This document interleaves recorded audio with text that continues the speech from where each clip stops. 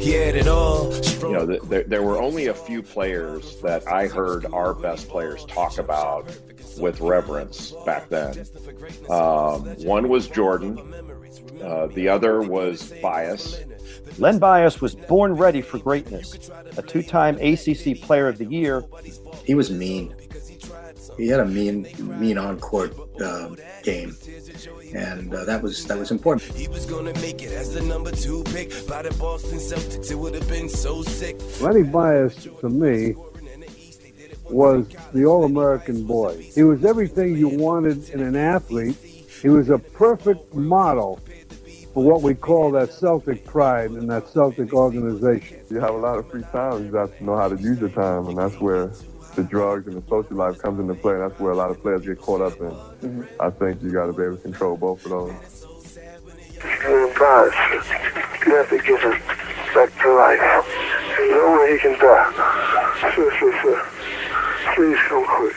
Len Bias made a bad decision to consume too much pure cocaine, and it killed him.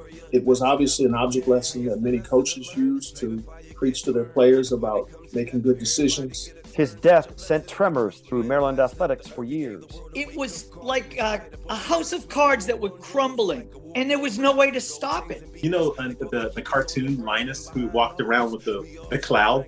That was it. That's what you felt like. This is perhaps the saddest day in the history of the University of Maryland. It was devastating. It really was. That's the only word I can use. Yeah, there were tentacles of it that grabbed everyone and took a lot of people down as a result. You know, Lefty didn't put the cocaine in Lenny's nose. Lefty caught the fallout. The harshest aspect of Len's legacy, changes to sentencing laws related to cocaine crimes. So the way Len Bias operated in my head was almost like a fucking ghost. But I didn't really know who he was until I went to prison. Len Bias's death led to profound misery, heartache, and tragedy for untold amounts of Americans. And that's because of federal drug sentencing laws, mandatory sentencing. The legacy of this legislation has to be framed in terms of whether it made the United States safer and healthier for its citizens. It failed.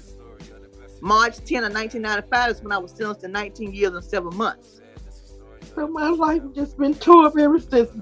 You pile onto a tragedy with multiple tragedies that have tentacles that keep going out, you know, families being ruined. I mean, it's awful.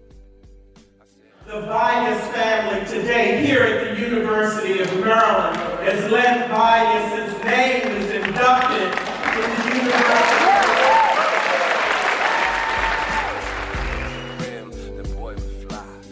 What happened? Tragic. Let's make sure it never happens again. You have been introduced to one of the more tragic sports stories of the last half century. The life, death, and legacy of basketball superstar Len Bias. And we are here to tell you more because there is so much more to this story.